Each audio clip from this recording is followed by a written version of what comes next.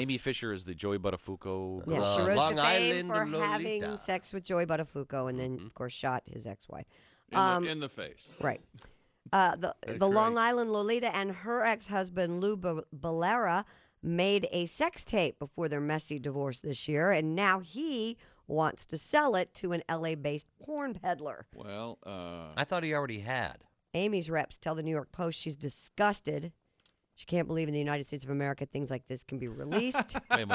She shot someone in the face. She can't believe the United States of America. She's upset about the United States of America. Somebody who shot someone in the face is not Right. allowed to say the words United States of America. America. Gentlemen. If all Apparently, goes in as the tape, she planned, gets shot in the face. Really? Well, almost It's a big takes thing. That's a big thing to come. It almost around takes the back of her head clean off. if you want to see the Amy Zapruder film. if you want to see the Amy Fisher sex tape, if things go I according to Lou's it- plan, it'll be out next month. Warning, Oh, it may boy. induce vomiting.